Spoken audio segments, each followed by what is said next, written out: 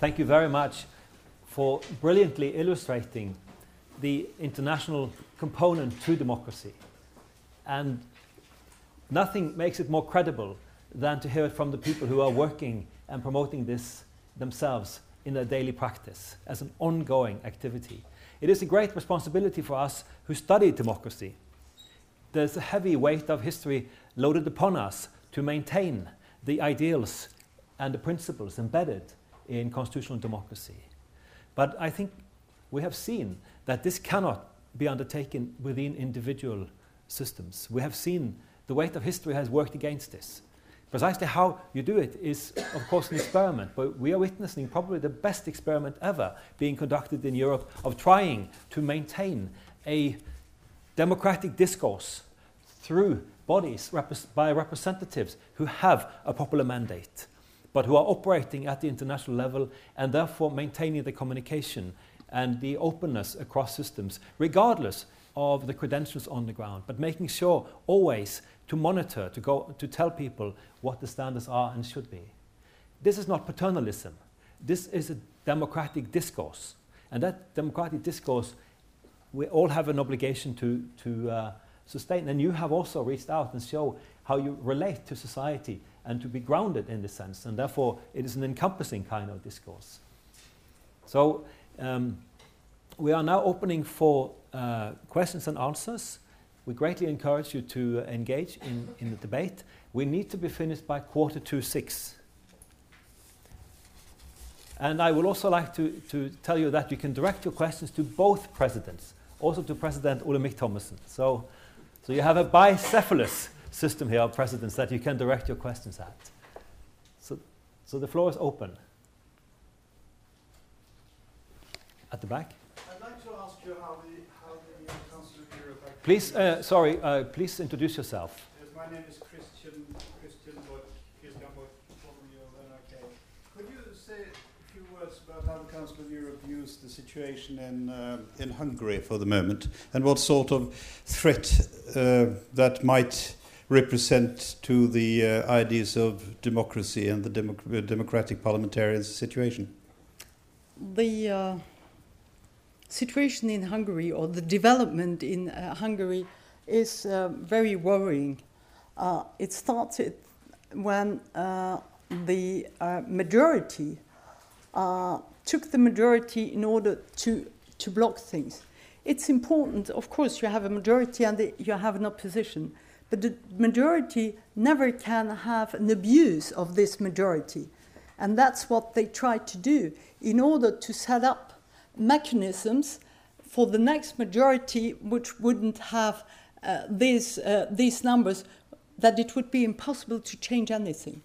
And that is very dangerous, because that was not meant by having the game of majority and opposition. And that's why that's going to be one of the themes we are going to have tomorrow and on Friday with the speakers of the parliament.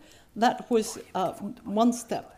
And now the next steps being taken, especially concerning human rights defenders organization and about the funding of Norway towards those organizations, it's really more than worrying.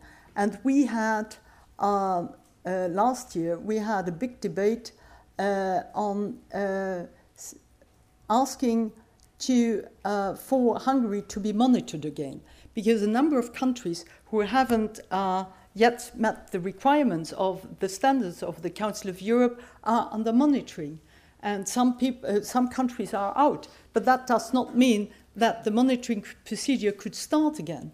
But then, a majority turned that idea down, so the monitoring procedure was not opened again. But we decided to have now a report to have a follow-up of the situation in Hungary, and the Political Affairs Committee is going to meet now during our October session, and the latest developments concerning your relations, and I had it with the Minister for European Affairs and also with President Thommessen. We discussed on that matter. I think we take that also back to the rapporteur. Of course, I'm not telling the rapporteur what he has to do, but to take all those information back, because it's so important, and also to tell our Hungarian friends that the way they are choosing is not the way a democracy can work, and that civil society must have the right to speak out. And if a country like Norway is supporting civil society, that you can't blame them for that and say, well, you are supporting the opposition. Well, of course, every country needs an opposition, and that shows the weakness of the system. If you really can't, as a sound democracy, challenge also the opposition and having good relations, that's not positive. So I hope that together with our Hungarian friends, we will manage to have a change of the tendency. And also together with the EU, because they are members of the EU as well. So we all have responsibilities into that. Okay, there was a question here. Thank you. My name is Giri Rosen. I'm from ARENA, Centre for European Studies. I've been studying the role of the European Parliament in external relations, and the reaction I often get is that, why do you look at parliaments? I mean, this is a matter for national governments. Foreign policy is a matter for national governments, which is why I would very much like to ask you, what do you see is the main role of parliamentarians and parliamentary assemblies at the international arena, and perhaps also the... Thomas? If I take national parliaments and I leave that up to you, and I answer for international parliamentary assemblies, I think it's a unique opportunity, and I think that my colleagues are sharing this with me, to have an interparliamentary platform, and that we can discuss and meet with people from different horizons, and each country has its history, its culture, and we have to respect it. Otherwise, we would have one constitution for all countries and the same laws. No, you have to see it in the context. And the parliamentarians are the lawmakers, and they are those who are controlling the government. So it's important that you have an international platform as well, to have a look and to monitor the countries, to see whether they meet the standards and the requirements of the countries.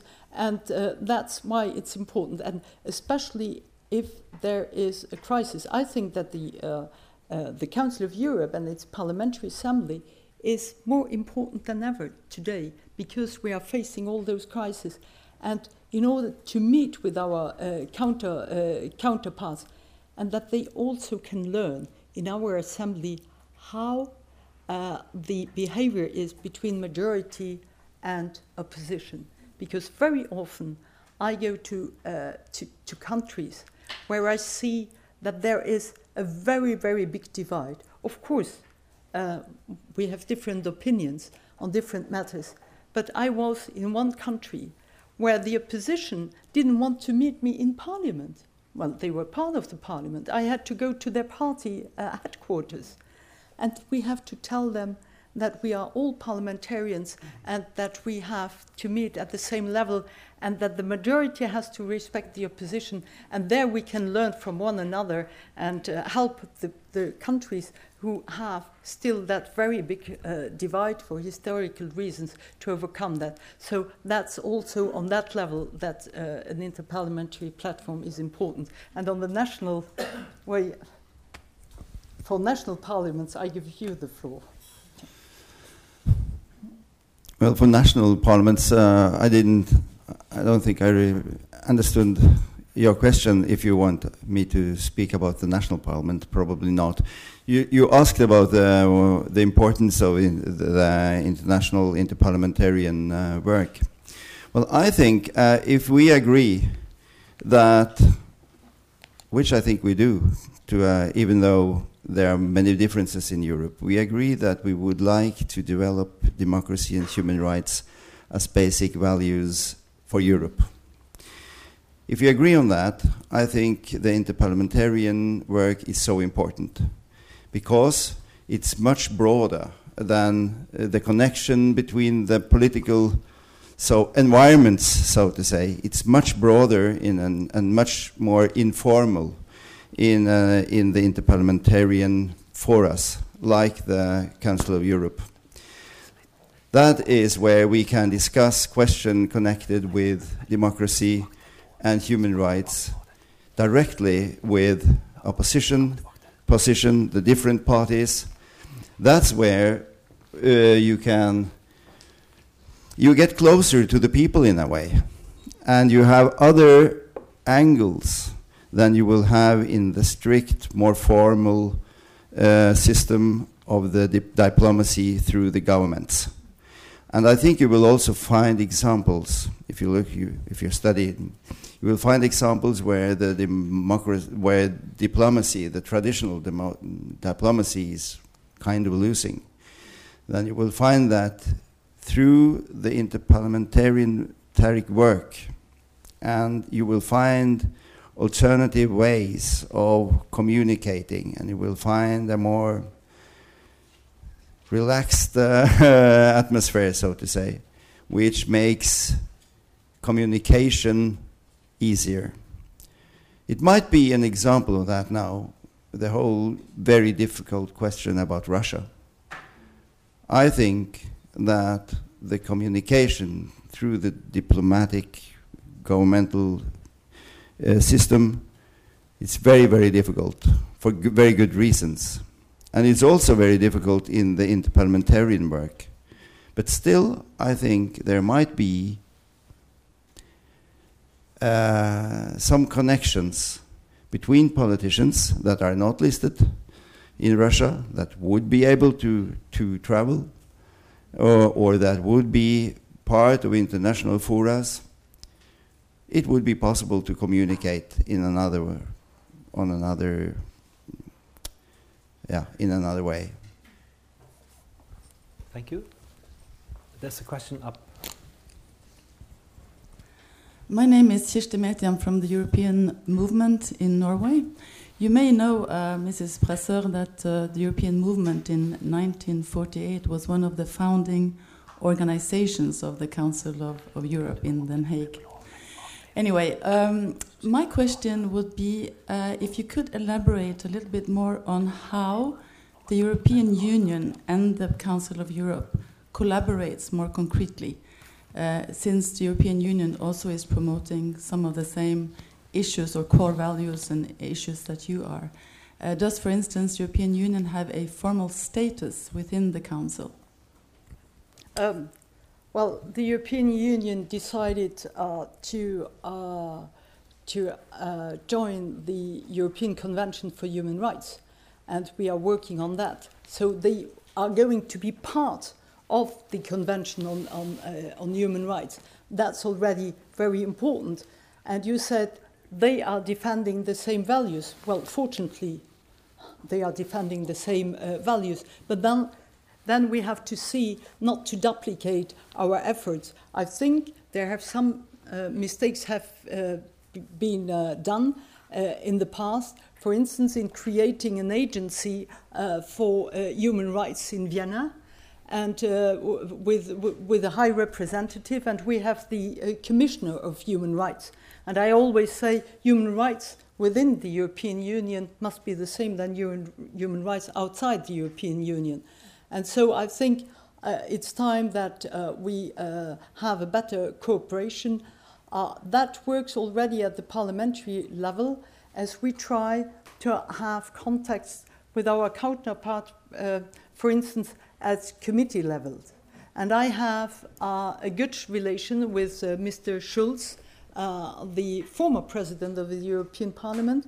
When I got elected in January, I met him immediately, and I knew him before, which made it a bit easier. But we have a very good relation, and I'm going to see him next week, hopefully, in order to see how we can cooperate. And then there is the institutional cooperation, of course. You have to set that up.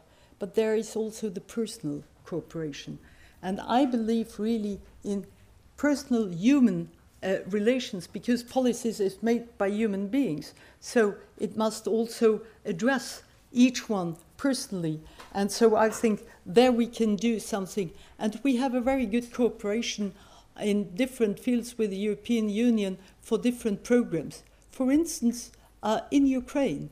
And there the Secretary General Jagland, he works quite well also with the European Commission. I had meetings with Mr. Fülle, for instance, the Commissioner for Enlargement. And Mr. Jagland has very good connections too, in order to set up common programs. So at the Council of Europe, we are running the programs to develop, for instance, institutions in certain countries. And also outside the Council of Europe with our neighboring policy, because we have the tools, we have the experts, but the Council of Europe has no money. So we get funds from the Council, from the European Union in order to run those programs. And I think that's the way we should do it and continue to cooperate and not to be jealous one of the others. And I think we have a very good cooperation. And now with the new Commission, I congratulated immediately the new president, who is a compatriot of mine, and I invited him to come to the January session and to see also the parliamentary dimension, how we can cooperate. And we are very lucky, because in 2006, there was a report on the importance of the Council of Europe, and who was the author of that? And the relations with the EU, Jean-Claude Juncker was the author in 2006. And so I think that will help us also, not because of us, but institutionally, on the institutional level, really to set the framework, who is doing what, but with, of course, one aim, defending our values. We have 3 more persons I've identified. Should we just take these now and then yes. leave you more time? So I got something to write, otherwise I forgot the first one. Okay. Hello. My name is Maria Lundberg. I work at the Norwegian Center for Human Rights.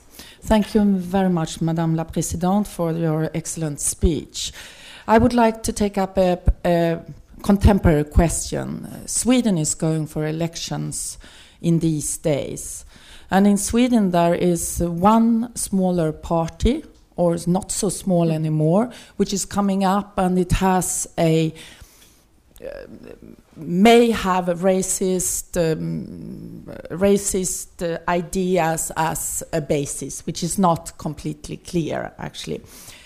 There I would like to first to try to understand how you deal with such a party, because it may be so that after the elections this party will have a lot of things to say in the elections, while not being the big, or after elections, while not being the biggest party, actually.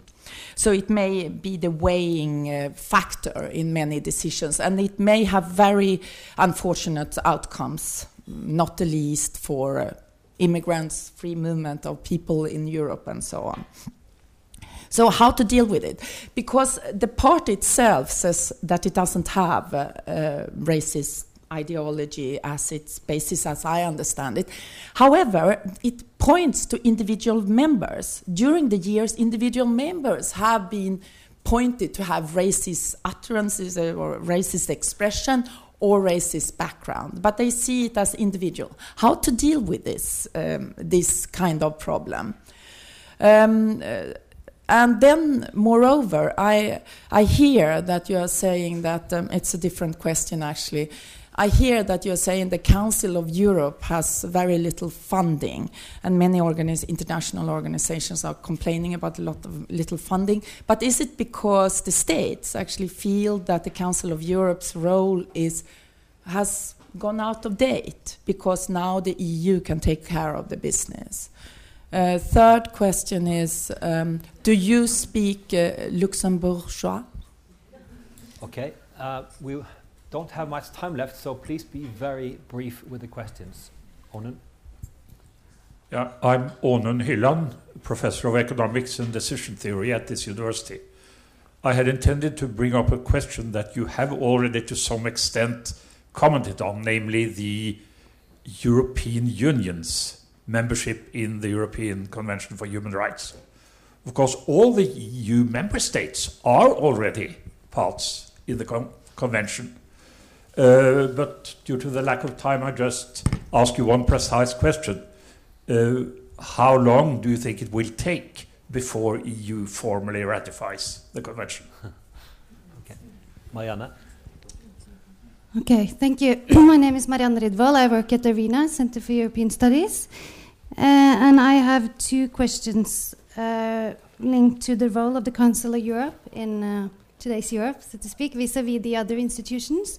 It's already been mentioned, but if you could maybe first elaborate a bit further on what you think should be or could be the specific tasks of the Council of Europe compared to, for instance, the EU, as already mentioned. I mean, there are even some scholars who criticize the EU for taking on too many of its tasks. So what could it do and what should it do?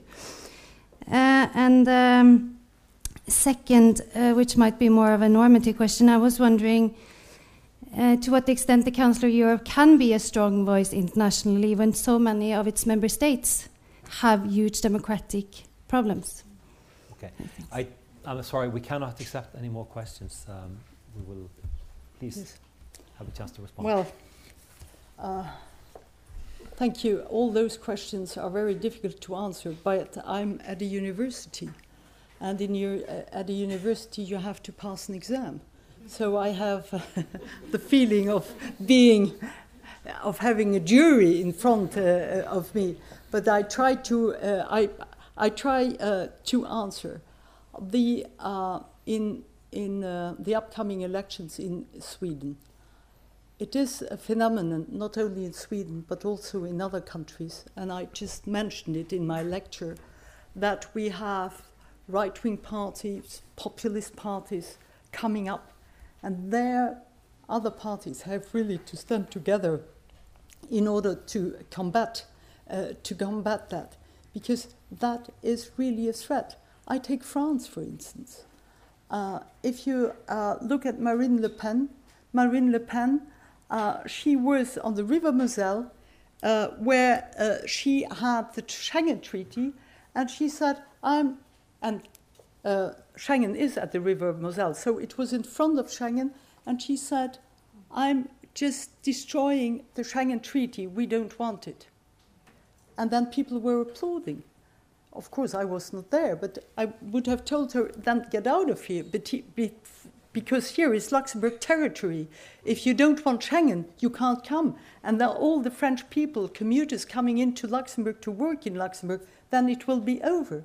So all those populists are very dangerous, and not only in Sweden. And if they are then a small party and helping to help other parties to get a majority, and if you have to compose with that, it is a difficult question. It's also a question of the composition of the Parliamentary Assembly of the Council of Europe.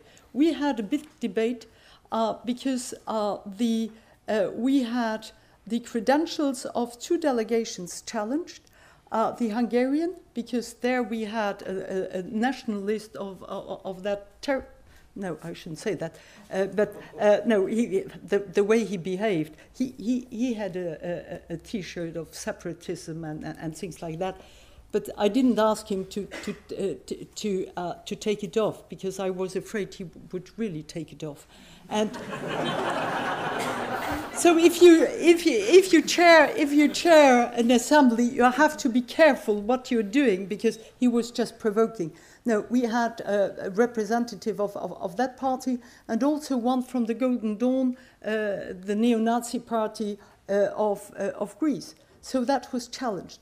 Could we then tell at the Council of Europe not having them there, because they were elected people in their national parliaments, and as we have a rule that national delegations in the Parliamentary Assembly must be composed of both majority and opposition, and so that all elected members have access. So we decided not to forbid them to come and not to challenge their credentials. So, and I think it's better to have them in and to talk with them and to try to have arguments instead of forbidding them. But it is really a big challenge for us. And those, of course, nobody is racist, but if you see then certain statements, they really are. And that's why I say we have to stick together to combat that. And those campaigns really, really help. Then the funding of the Council of Europe. We have a zero nominal growth, which means that we have less and less money. But fortunately, we have a mechanism of voluntary contributions. And I told your Minister of European Affairs that I'm grateful to the Norwegian authorities that you are funding a number of programs of the Council of Europe on a voluntary basis. But we have to convince the bigger countries, who are, of course, the big donors, to make more efforts. And that's why I'm going through the capitals now in order to tell them.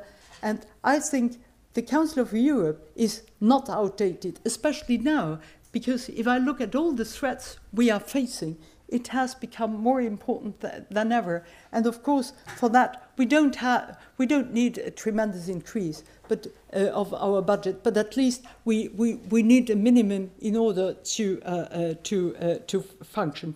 And then you asked one word about my language. Yes, I have a mother tongue. It's Luxembourgish, and we don't. At the Council of Europe, we have two official languages.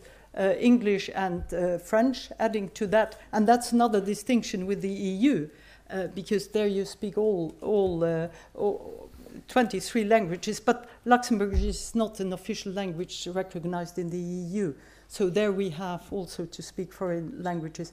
But at the Council of Europe you have English and French, and then as official languages, and you have 3 working languages, which are German, Italian, and Russian.